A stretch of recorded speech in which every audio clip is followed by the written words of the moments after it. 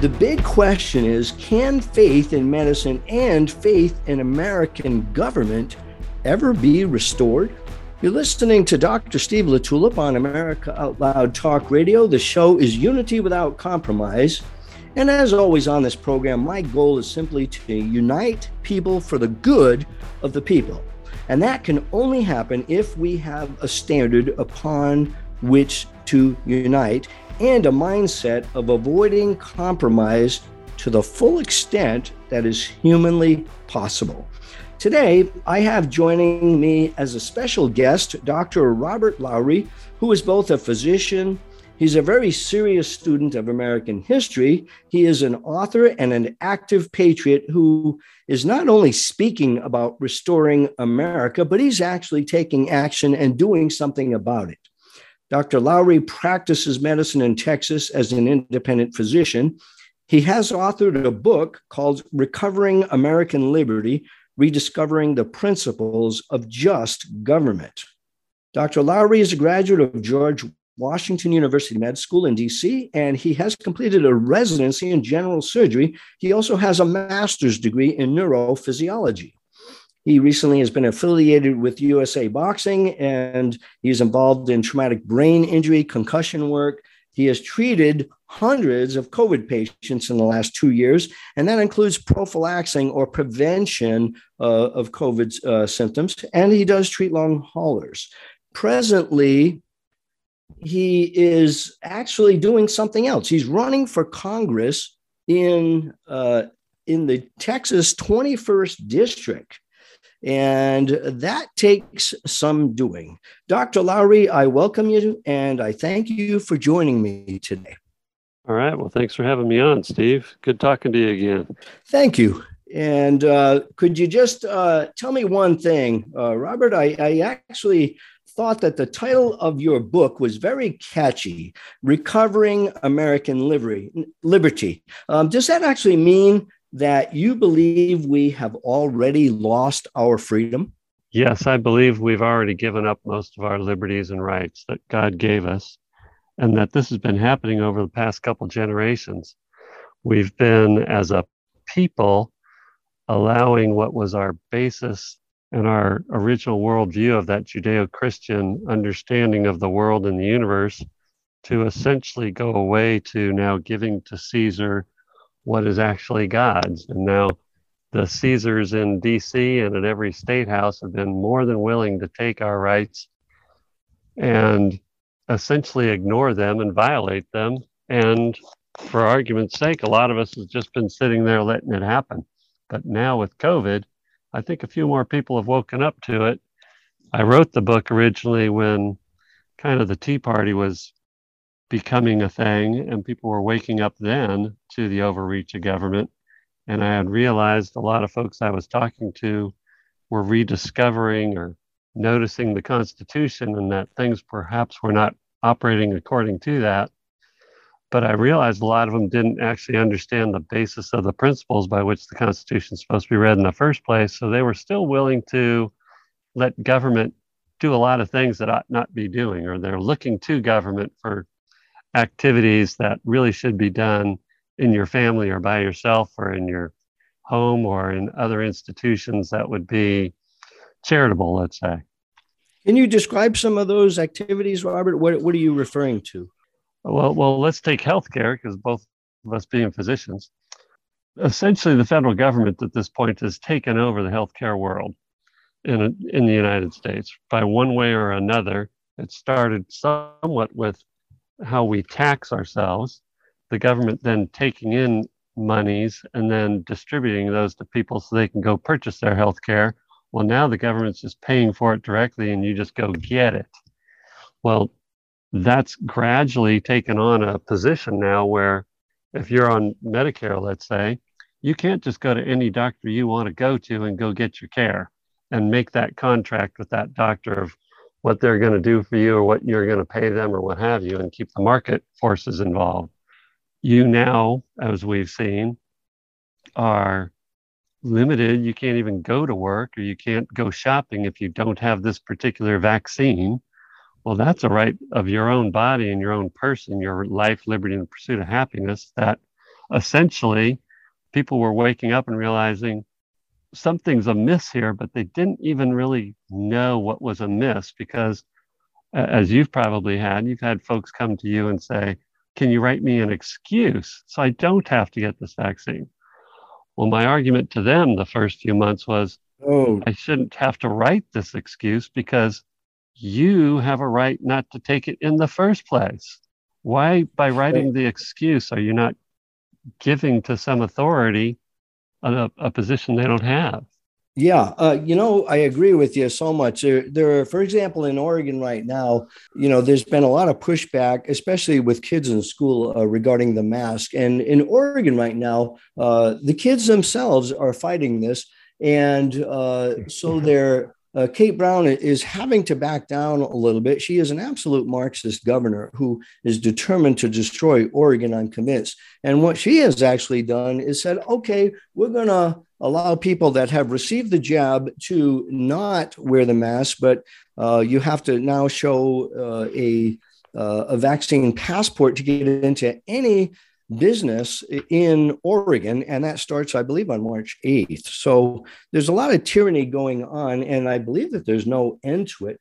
And that is going to lead to something very uncomfortable because I'm finding that more and more people are not willing to stand for that. And I think that even in Oregon, as liberal as it is there, I think people are saying they've had enough. Are you facing, as a population there, any oppression still regarding this? Not to speak of.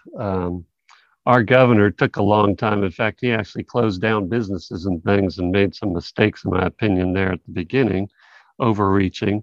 But we reacted to him pretty quickly. And so it turned around fairly quickly for us. Now, in the cities, there are maybe a handful of cities here in Texas still that the mayors are trying to make people do this. But for the most part in Texas, I don't hardly run into anybody wearing a mask, but I also don't go into the downtown areas. Sure, it's a great idea to avoid all those businesses that want to enforce that on you. So, Dr. Lowry, you are an independent physician practicing in a small town. I believe it's Bourne. Is that correct, in Texas? Yeah, it's pronounced Bernie, although it looks like Bernie. you would. Okay, I got say it. Bourne. And, okay, so this is kind of maybe a silly question, but have you been persecuted personally in any way for actually treating COVID patients? And if so, what's happened to you? Well, I haven't. I've had people attempt to tell me what I ought to do, but I pretty much turn it around on them right away. And I've had no official notice from the board yet about what I've been doing. And I think in Texas, we're all pretty safe at this point, even though it was pretty questionable there through most of 21. I know in some states, like you, for example, I mean, you're the classic example of this, of just an overreach of the board saying, we're going to politicize this care, we're going to politicize this virus, and you're going to do what we tell you. Otherwise, we're going to take your license from you. Again, another issue about that recovering American liberty and why we need licenses and this authority they think they have over us committing to our patients what we think is the best thing we can do for them. But directly, I'm a pretty tough guy, and I don't take a whole lot from people in the first place. Well, I think that's exactly the kind of physicians that we need. We have very few of them like you. I know personally of a couple of other physicians in Texas, actually, who were persecuted. One of them not related to COVID, but another one who was an ENT doc out that way in Eastern Texas, actually received a lot of flack from the board. And I think it's an ongoing saga, but he is still doing his thing, treating patients, actually abiding by his oath faithfully to put the patient first. And that is absolutely a must. Because if we don't do that, then absolutely medicine is lost. And I think that we could say right now that this Ponzi scheme that has destroyed America and destroyed medicine in America specifically, it has been rampant. I mean, the entire medical field has been pirated, and that probably comes from things like big pharma just taking control of the CEOs.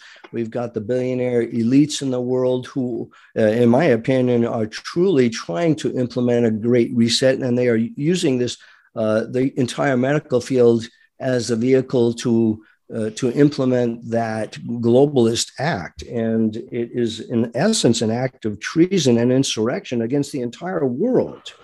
So let me ask you, are you actually guilty of spreading misinformation about masks and the so-called vaccine and anything else contrary to the government narrative pertaining to COVID? Oh my gosh. I'm doing probably everything in antithesis of what the federal government has been advising all along here.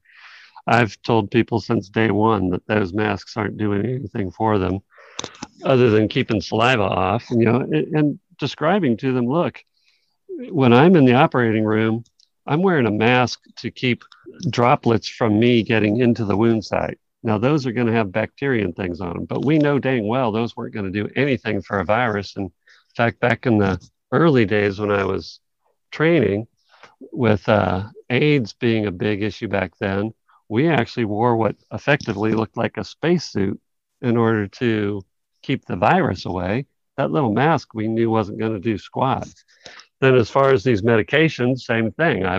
I guess I'm still continuing to be the dispenser of false information according to the government. But the question now is, who's the one actually obviously spreading the false information? That's the government itself. In fact, there's enough people awake now that are saying, wait a minute, now I see what's going on. And they're finally, as a people, I think, at least around the hinterlands of Texas, people are pretty aware that they can't trust our federal government right now at all. Well, I cannot disagree with you on that. The question is, we are being absolutely accused of being disinformers, misinformers, and we take the opposite stance, saying, no, it's our accusers who are actually the ones who are misinforming us. And so, okay, we've got a great number of people out there called the public. And as I saw with my patients, they all came into my clinic with a great big question mark on their forehead, asking, like, who's telling the truth? Who do I believe? And, in my opinion, this could be very quickly and easily resolved, because the way I see it is, if we are so blatantly mistaken about the science pertaining to coronavirus, as our accusers claim, then we actually should be very easy targets in an open debate on the subject. So why then do our accusers, who call us misinformers, absolutely refuse to debate us? I mean, this is the tricky thing, because that would settle the issue, wouldn't it? It would, but they would know what the result of that would be, and that's why they continue to avoid it and moving the goalposts. Remember, it was going to be 2 weeks, and then it was going to be a couple of weeks, and then, well, now it's a couple of years, and they're still carrying on. Yeah, they don't want to debate the truth. Absolutely, they don't. And of course, Biden or the Biden regime, now I maintain that Biden is incapable cognitively of making any decisions or deciding anything. I sure wish we could find out who the chief puppeteer is, because that's who's doing the damage in America. But the Biden regime has just extended the emergency orders, emergency declaration. And of course, everybody knows this is purely political. The question is, how do we attack it? If we cannot have an open debate and expose the truth, then how do we fight them? Because truth is their greatest fear. Our greatest fear as medical doctors is actually fear of the totally corrupt medical boards, the state medical boards, and perhaps the CEOs who pay us and who can nix us from hospital privileges and so forth. But the enemy is afraid of the truth. So if they and that's why they are trying to censor us, to shut us down. That's why they did all they could to make an example of me, because I came out publicly and exposed their corruption, just called a spade, and they couldn't have that. So obviously they had to shut me down. But how do we fight this? Well, there are several levels of the. I mean, we're in a cultural war, and COVID just, I guess, shone the light on it to a broader group of people at this point. But we have corruption from top to bottom in our government, and frankly, we have it in our own hearts for a lot of us. You know, none of us are perfect, obviously, but we've become a people who generally trusted the government institutions to at least tell us the truth, even though they might be going down the wrong road. And now, when we find out, or when a lot of folks are waking up to the fact that that's just not the case, there's attacking from the inside and attacking from outside. So we see the truckers, for example, up in Canada, trying to get attention from their government officials to make some sort of change. But we also have to work within it, as long as we believe that it's not so corrupt that you can't get into it. You know, like our ballot boxes, for example. If we don't believe that what we're voting for is actually coming to fruition, then that's a whole nother game we have to play, like our founding fathers did in their generation. In the meantime, though, there's a lot of ways we can go about this, and that's, as physicians, we can excommunicate ourselves from a lot of these hospitals that were the woke hospitals. And without physicians, they won't have anybody to do their job. They need the physicians. Also, getting politically active, not just, you know, running for president, let's say, but all the way down to dog catcher.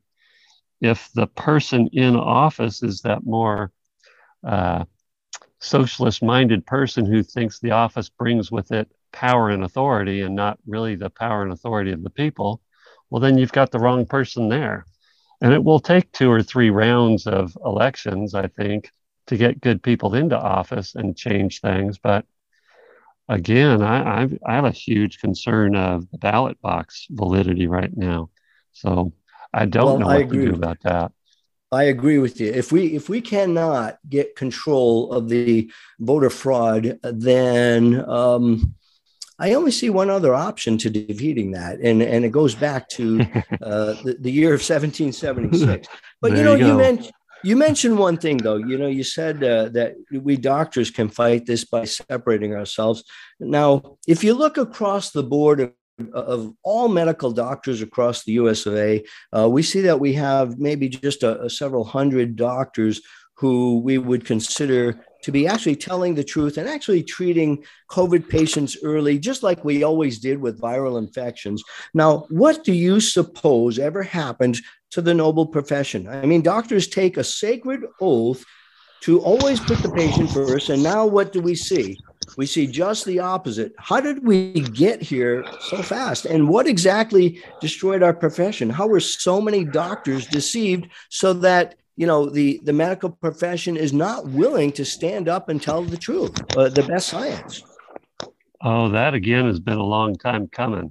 I think we're all just waking up to the fact that it's been here.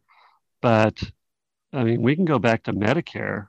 When Medicare was originally thought of or passed, it was supposed to essentially just cover the payments for the elderly and their hospital care and their bigger issues with healthcare. It wasn't going to pay for their vitamins and everything else. Nevertheless, you got to realize back in 65 when that started, there wasn't a whole lot of healthcare technology available to even have, and people weren't making it to past 68, 69 years old for the most part.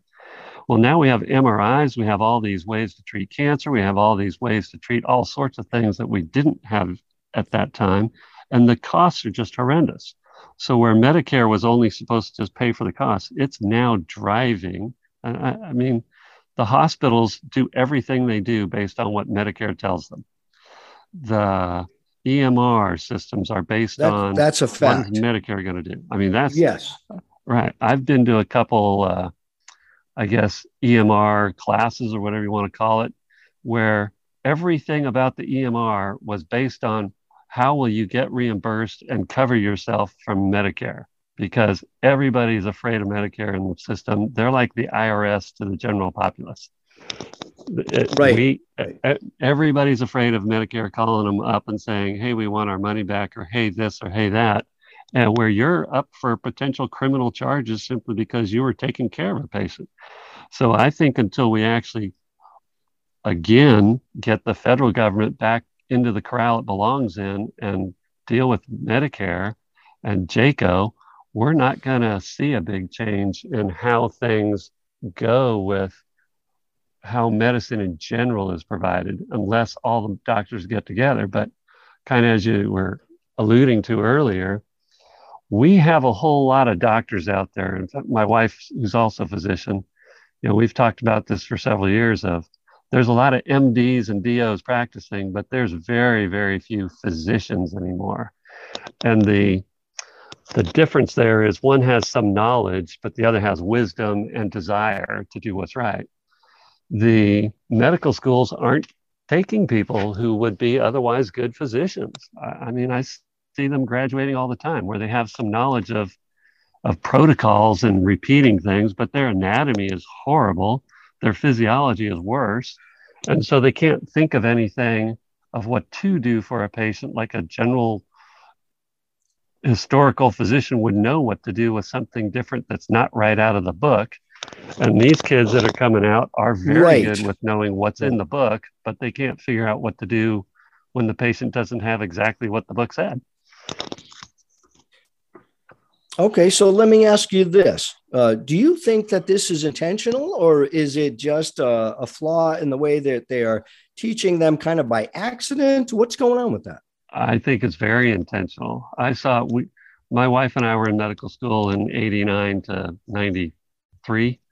And I distinctly remember this one teacher. We were third or fourth years, and we were in a little group of maybe 20 of us students. And she says to us, you can't just provide whatever care you want to give people. I thought, well, why not? She says, well, there's limited resources. Well, what does that have to do with what that person is going to try and attempt to purchase? She says, well, no, the limited resources, how much does the government have of resources? How many MRIs are there? It's unfair that if this guy gets an MRI, that guy can't get an MRI. She says, what does fairness have to do with it? You're driving a Cadillac. I'm driving a little piece of you-know-what car. How's that different? It's what can I afford? What can I do? And the market will definitely get us to the best place for the most folks.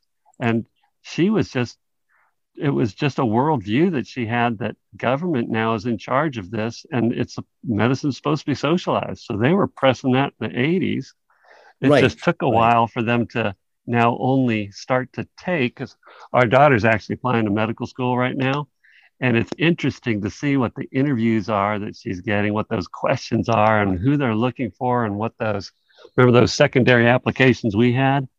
I mean, we had questions that would lead you toward, is this person going to likely get through medical school and deal with all the hassles of medicine and do well as a physician?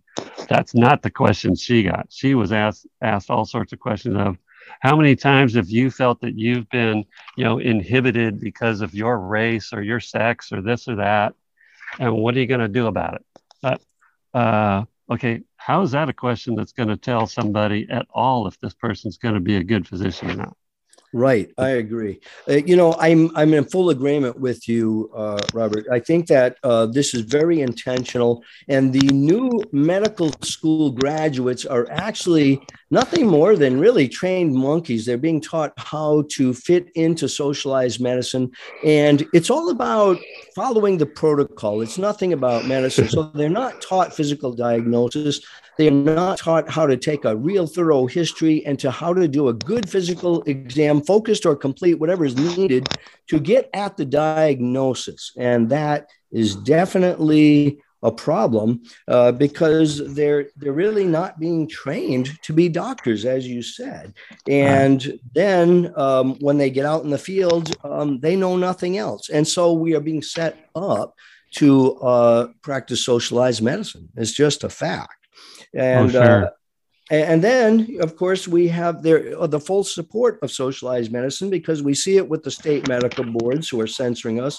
We see it with the hospital CEOs who are enforcing their protocols. And it's all about making money. I mean, order the MRIs, order the CT scans, order all the tests that you can to make money for the hospitals. And you don't want to come up with a diagnosis right away. And I think that's why we're seeing a lot of physician assistants and other nurse practitioners who have limited skills. They know the basics. And that's a good thing because it will make the hospitals a lot of money. It will also break the system, and that will lead to ultimately socialized medicine so that the government has control.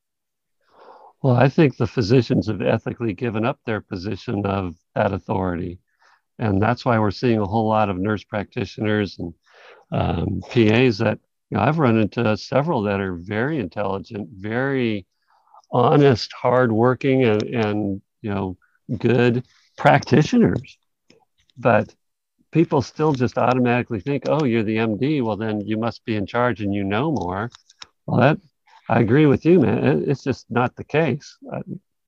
Before the last 20 years, physicians were supposed to know how to think things through and diagnose, as opposed to just have the smarts of then what to do. I mean, certainly in surgery, we had, okay, I think this is what's going on in your abdomen, but now only over time and seeing a lot of patients was I able to actually get much better at who should I operate on and which surgery should I do? Where now we'll see an article come out and it'll say, okay, let's just say for inguinal hernias, 80% of the people got better with this procedure and 75 got better with procedure Y. Well, then everybody suddenly now has to do procedure X because that was the one that was 80%. Thinking, well, wait a minute, what about the people who didn't get better with that one? There's a whole nother procedure we ought to be doing, but that's not how they're thinking anymore. And it's a problem, but I don't see it changing until we docs decide, and I'm seeing that now, and you're seeing it, that a whole lot more of us are going to go independent, I think. Well, that may be the solution. There are very few physicians in America right now who are willing to treat COVID patients early, for example, because they fear retribution, they fear punishment, they fear loss of their reputation. And let's face it, that obviously does happen. I mean, we're experiencing this every day. But sure, those that do have the courage to remain faithful to their oath tend to believe that if we can educate the public with the best scientific evidence, then we can win this propaganda war. Now, would you agree or disagree with that statement? I think we can win the propaganda war over time. Some of it is what we're seeing on the news, McCullough and those folks being able to actually get the word out, or Joe Rogan getting that word out. And others are, what we're seeing day to day in our own practice, where just the other day, I had an elderly lady come in with 3 masks on, just scared to death of her own shadow. And she didn't even want to stay in the clinic because nobody in our clinic had a mask on. But when I sat down with her and actually spent 10 minutes with her, just describing, okay, here's what's going on. Here's this, these are the facts. By the end of that visit, she was a much more calmed person, wasn't going to bother wearing her mask, and was now not so frightened of even walking outside, which she was 30 minutes earlier. So some of us are going to do this one person at a time, and others have been given a position from God to be able to get to thousands at a time. We just have to keep whatever our position is in this cultural war, keep working on it. Right. I agree with you. And I think that, along with educating the patients on, say, the science of the mask, I mean, the best science we have, and the science of coronavirus and any other viruses that come along, I think that people need to ultimately be educated and informed on the fact that COVID-19 is really not the main issue. I mean, don't you think there's something bigger going on with all this madness that we're seeing around? Because a lot of people call it crazy, but I would actually call it intentional conspiracy or takedown. Not a conspiracy theory, but an evil plan to use medicine to accomplish something much bigger. Sure. I mean, conspiracy theory is a term that's, I guess, had a little mud thrown on it, but everything in science starts off as a hypothesis, works its way eventually to a theory when you've got some support for it. And then if we never figure out anything against it, we call it a law, right? We have a theory of relativity, but conspiracies happen. I mean, everything that we do is somewhat a conspiracy. I'm going to conspire to go, win this game. I'm going to conspire with 7 or 8 of us to go form a company and together go do something of what the company's laid out to do. I don't know why conspiracy has got such a negative connotation these days, but certainly there's no way with what we've now seen of the paperwork coming out that Rand Paul is somewhat forced, I guess, finally to see of what all was going on with the emails between Fauci and those folks, where clearly there's some hiding going on. They have, in order to be doing that, of what Fauci's been doing and hiding all that and backtracking, he has to have a team of folks and a purpose for that. That's beyond what he's telling us.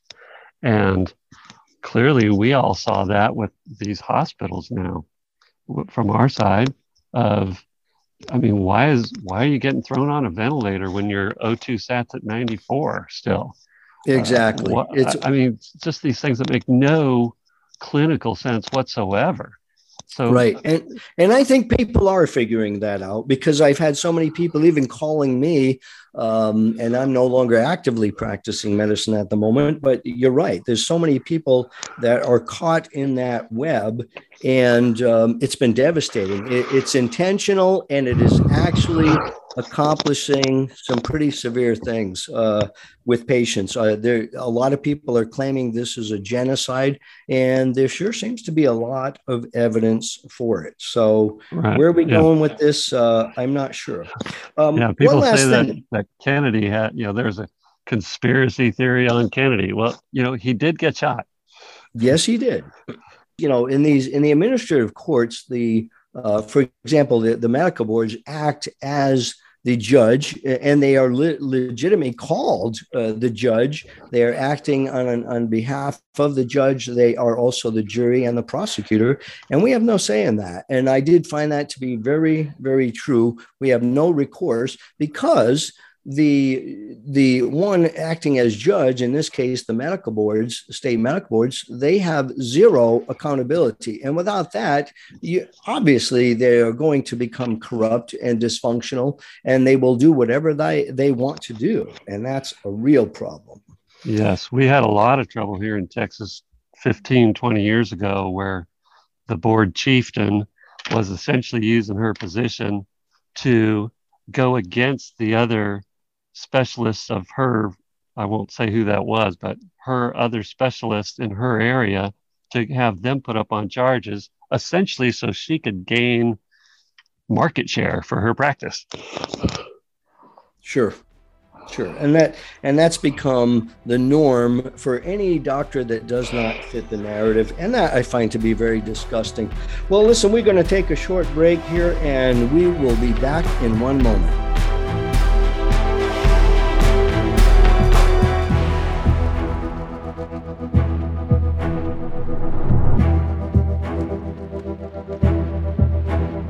It's time to rethink COVID disinfection. A study by Harvard, Drexel, and Virginia Tech concluded we don't have a single documented case of COVID transmission through surfaces.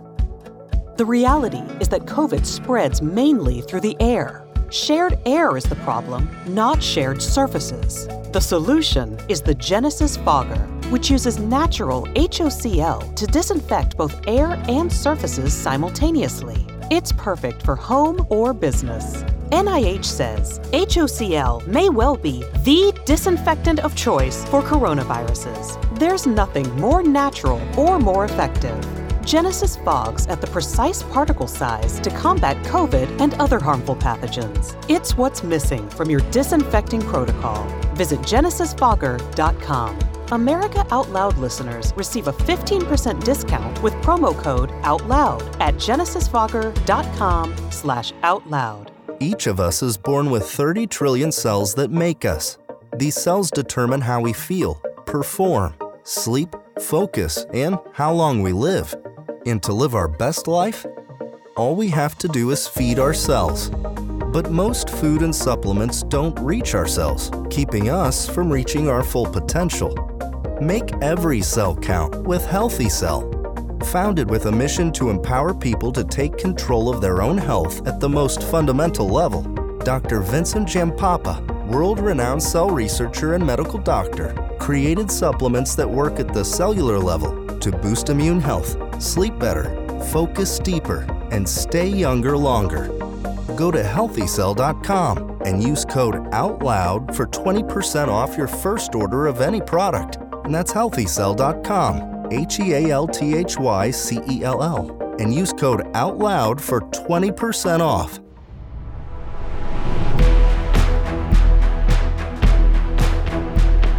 Well, welcome back. You are listening to Dr. Steve LaTulip on Unity Without Compromise, and my guest today, Dr. Robert Lowry.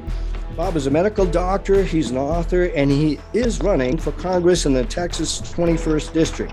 And you can support him, by the way, by going to votelowry.com. And I would encourage you to do that.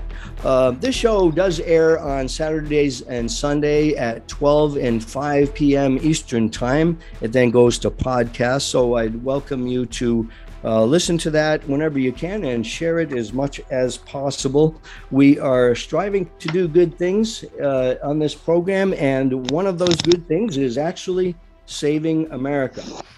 Now, getting back to it, Robert, I'd like to shift gears a little bit. Now, in your book, which I thought was absolutely fantastic, as I was reading through that, I noticed a quote in chapter 19.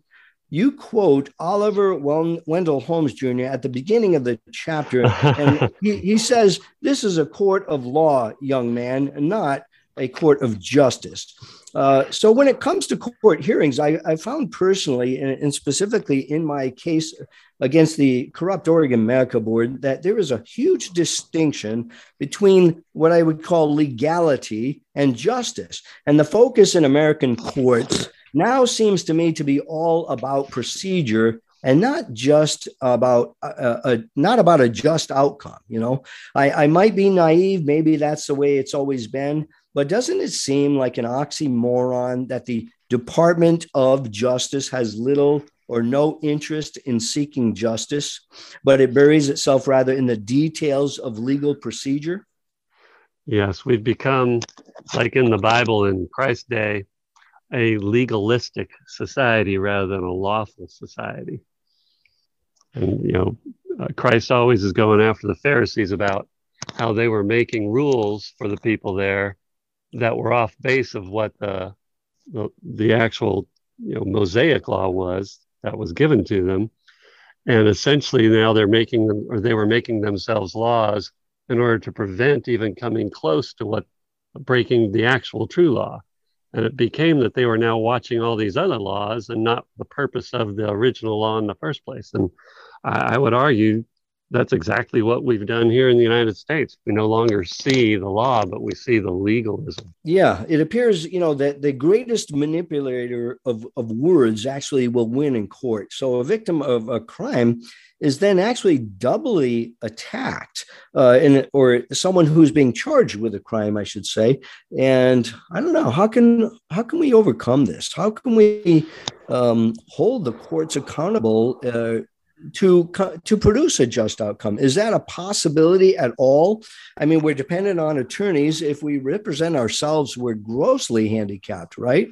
Because we don't know all the details. We don't know the language that is used in the legal jargon. And so, I mean, it seems like an impossibility to win in an American court of law. Well, I agree in part there. I agree with certainly where you're going, which is it's a crapshoot, is what you're saying, of who got the best attorney, who had the capability of fighting whoever they were up against. And if you don't have the best attorney and certainly a whole lot of money, you're not going to win. You're not going to get your day in court. You're not going to get a fair, let's say, trial, because the game isn't set up for that. The game is set up for, as you mentioned, who can make the better argument in front of either A, the judge, or B, the jury.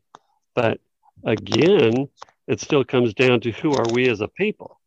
We have a jury trial system for the most part in parts of our courts.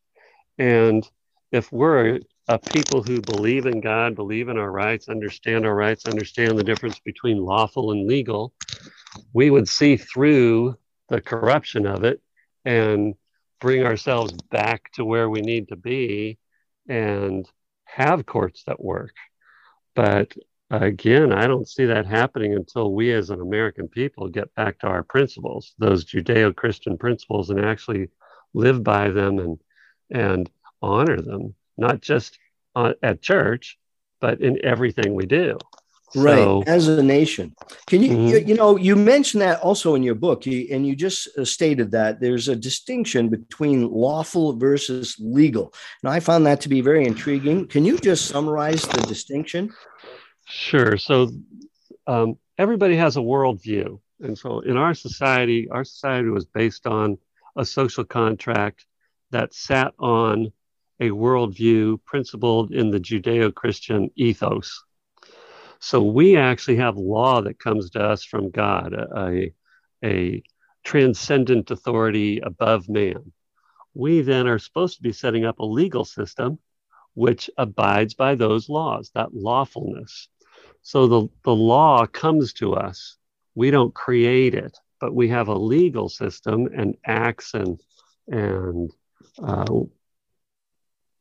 be it at the city level, the county level, the state level, the federal level, which are supposed to effectuate those laws from God so that we act that way and we have a society that operates that way. If though we shift away from that and now look to the legalism and to what is legal becomes what defines the law, we can then essentially corrupt the law by changing what we're seeing as the originator of the law. For example, we have murder is wrong. We get that from God. But unless we set up a legal system that actually states, okay, if you do X, Y, or Z, that is going to be considered murder, versus if this other thing happens, you go to war and shoot somebody, that's not considered murder, it's considered killing. There's a difference there. What we're doing, though, is we're starting to look to the legal act, the actual law that's put out by the legislature, as the definer now of what the true law is. We're going to make marriage. We did that recently here in the United States. Well, we changed the terminology of what marriage is simply because we want, as a people, enough of our legislators said, we're going to change the definition. Well, by changing the definition of marriage that was already set in place into these other laws that we had, we have now effectively changed the true law. Well, that makes sense. And I certainly see it happening. And I suppose you could say the same thing happened with the issue of abortion. I mean, by definition, murder is the snuffing of an innocent human life. And that's exactly what happens with a child in the womb. The womb is actually the most dangerous place to live in the world, based on the abortion statistics. So if we allow that to be legal, then we have forgotten all about laws. And when you talk about laws of God, I think that is critically important to understand that we must have that standard from God, because otherwise we are forever subject to the whim of man. And that always leads to death and destruction simply because of the nature of man, right? What I don't understand, and partly why I'm running right now, is why do we not put within our legal system the recognition of God's law that said life starts in the womb? And if life starts in the womb, if we recognize that, then automatically we can't have anything to do with having abortion be legitimate in the United States. And we wouldn't have to have 5 million laws for it. It would just be a fact, because the purpose of government, at least within the United States in our social contract, is to secure our individual rights, those ones from God that we mentioned, or that are mentioned of in the second paragraph of the Declaration of Independence. Right. And we do have the laws of God already written in our Constitution. And when it comes to actually talking about the issue of abortion, you said that if life begins at conception, if we accepted that, well, that would actually require following the science, as they've been saying, because the science clearly shows that you have a human life when an egg and a sperm come together to form the zygote. So, it's a fact, and it is scientifically evident. And of course, we sometimes tend to forget that the laws of physics, the laws of human nature, and the laws of nature itself, the rules of the universe include science, and that all comes from God. So, it's an interesting concept about lawful versus legal. Clearly, as the American empire is rapidly declining, we have found a crisis of loyalty in the hearts of most people, as you said in the beginning, Dr. Lowry, and that crisis now threatens the very existence of our nation. Some would say, for example, that Americans are now more loyal to their comfort and to their freedom, and to keeping the peace at all costs, and to bending or compromising values to align with the authority of government rather than to obeying God over man. If this is actually the case, then what fate will America face in the near future? Do you think everything's just going to work itself out, or will we soon be subject to those whims of a national or even a world dictator? Where do you think we're going? I think if we don't come back to our first love, we are going to go down that other road, and likely before we get to an actual one world government, I think God will step in just like he did in the Old Testament many times. And well, we're not going to like what he does, but there'll be a remnant that survives it and moves on and starts going down the right road again. Well, there's always been a remnant, and yes, I agree. God promises there always will, those who will remain faithful, but it's not going to be an easy time for us. I've actually stated many times on this show my belief that America became a great nation because the majority of Americans, not all of them, but the majority, live their lives, at least in general terms, according to the standard of the Bible. And the Bible inspired so many of our founders and great leaders. And when we see scripture verses written all over the place in DC, we see these principles being proclaimed throughout all the great writings in the history of America. And what do we find now? We find ourselves in a post-Christian era, and that's got to have some negative impact on our country. Let me ask you this, Dr. Lowry. Do you think that this nation can survive if we do not get back to those biblical roots? We won't survive as the nation we want to be, that's for sure. I tell young folks all the time, when they show me their Constitution, they're trying to read it and that we need to follow it. I said, okay, well, you realize you can hand that Constitution to Putin or any other dictator, and they'll run a government based on that. You have to interpret it and live your life still on the principles of that Judeo-Christian understanding in order for that Constitution to work right. Think of the Constitution as the framework of a building that you've got, but without an appropriate foundation, that building's going to crumble. I mean, Samuel Adams said, how do you put it? A general dissolution of principles and manners will more surely overthrow the liberties of America than the whole force of the common enemy. And he's right. If we aren't true to ourselves, we'll still be called America probably, but we're not going to be anything like what was set up for justice. No, we won't. We will never again, if we fail in this experiment of our free republic, we will never again be one nation under God. And that's what scares me the most, if anything. I think that there's a lot of good patriots out there, a lot of good Americans who enjoy their freedom and who say that they want the pursuit of life, liberty, and happiness and all that.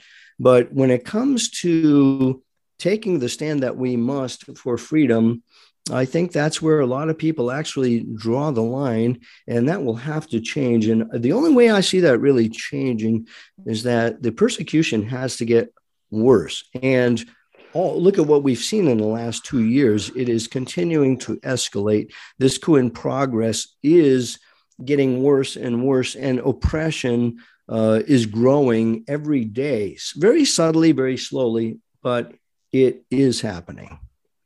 I have to agree with you, unfortunately, that's going to be the case. I remember a few years back when a bunch of us in our Bible class were talking about this, and I spoke up and I said, well, if you can't bring up your faith at work and live your faith at work, why don't you leave? And I was looked at like I was crazy. And they said, well, you can't do that because then, we'll lose our jobs. I said, well, okay, so let's think about this. If everybody around San Antonio who's a Christian actually said, okay, you know what, I'm not going to work for you then if this is how things are going to be, no employer would have any employees. So why don't we speak up and stand up? And so I was saying in our Bible class a few years back, when I guess it was probably, a little longer than that, but we were concerned that people weren't allowed to bring their Christian faith to their workplace. And I don't mean having to go Bible thump on folks, but I mean just being Christian and letting people know you're Christian in your workplace.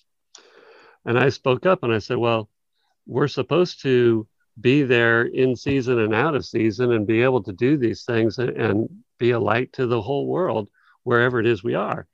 And so if your employer doesn't want you to be Christian at work, then you need to go find another employer. Why don't you just quit? And they looked at me and said, well, that's easy for you to say as a doctor. Maybe you can go do that. But we can't because we need our jobs. So you're telling me your job is more important than where your soul's going? And I spoke up further and stated, if every Christian around San Antonio actually just said, I'm going to be a Christian at work, or you can fire me, well, then if all these employers decide they're going to fire the Christians, there won't be any employees left because supposedly most everybody around here, 85% are Christians. So why don't we stand up for our faith? And again, I was told, well, it's easy for you to do as a doctor. Well, it wasn't easy. I mean, when I left kind of big medicine and just said, I'm just going to work on my own, it took a couple of years to, let's say, recover. But I am so blessed now because of it. And it did suck for a couple of years financially, but it was a huge blessing. And now, well, when COVID hit, I was certainly free then. I didn't have people above me telling me what I can prescribe or not. And I was just free to go be who I needed to be as the physician to the people around my community. Absolutely. Yeah, I agree with you. There is a cost for sustaining freedom, and we have to be willing to pay that cost. And there is a cost to Christian discipleship, and we like to talk about it once in a while fashionably, but when it comes to actually living it, it is too much for a lot of people. But like I said, as the persecution gets worse, maybe people will be more willing to take a stand.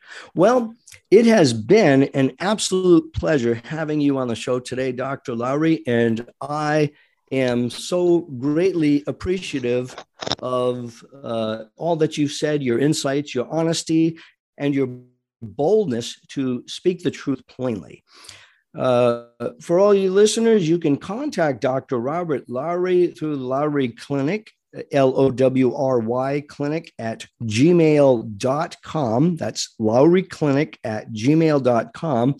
And please do support his run for Congress. You can support him at votelowry.com, VOTELOWRY.com. And please do check out his book, Recovering American Liberty, Recovering the Principles of Just Government. That book can be found at the America Out Loud bookstore, at Amazon and Barnes & Noble, I believe, and anywhere else you can find it.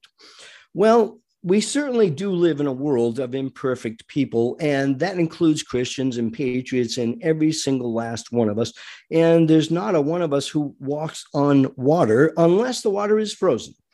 Due to our tendency, though, to turn evil because of pride, greed, lust for power and control, man does require some form of government to regulate itself. But all governments are made up of people, and for that very reason, we must keep it as small as possible. Our founders did understand this principle all too well. They knew firsthand the darkness that resides in the heart of a man who doesn't know and respect God. Fortunately for America, those first leaders of our nation did appeal to the one true God of this universe for wisdom and counsel. They regarded the Bible as the standard for a free nation, and they knew full well that a nation with liberty and justice for all is completely dependent upon the wisdom of our Creator as expressed in the Bible. And this is the message, if any, that I want broadcasted on this show every time I come on. If you claim to be a patriot and you do not recognize this fact, then I have to say that you are a weak patriot at best. On the other hand, if you are a weak Christian and claim to be a patriot, then you are likely to be the weakest of all patriots. We have to live by the words that we affirm to be true. Otherwise, hypocrisy betrays our cause and does us much harm. On the other hand, if we are not united as one, then the world sees our division and wants no part of it. And so for this reason, Jesus actually prayed in that great prayer, the real Lord's Prayer in John chapter 17, that we might all be one and that the world may believe. And those were some of his last words before going to the cross. They must have been very, very important words, and we would do well to give heed to them. Well, the Ponzi scheme of the pandemic response has stolen the souls of all but a very few American doctors, and the same corrupt globalist agenda now seeks to destroy your soul as well. Please do recognize that. And so they scare you, they confuse you, they trick you into forfeiting your God-given rights so cunningly and so subtly that you might even not recognize it, and you might even thank them for it. In 1 Thessalonians chapter 5, verse 21 and 22, we are told, test all things, hold fast what is good, abstain from every form of evil. May we do so in the course of our daily lives. Well, be blessed, be faithful, do not fear a little persecution. You've been listening to Dr. Steve LaTulippe on Unity Without Compromise. May God restore America to being once again a beacon of his light to the world. Adieu.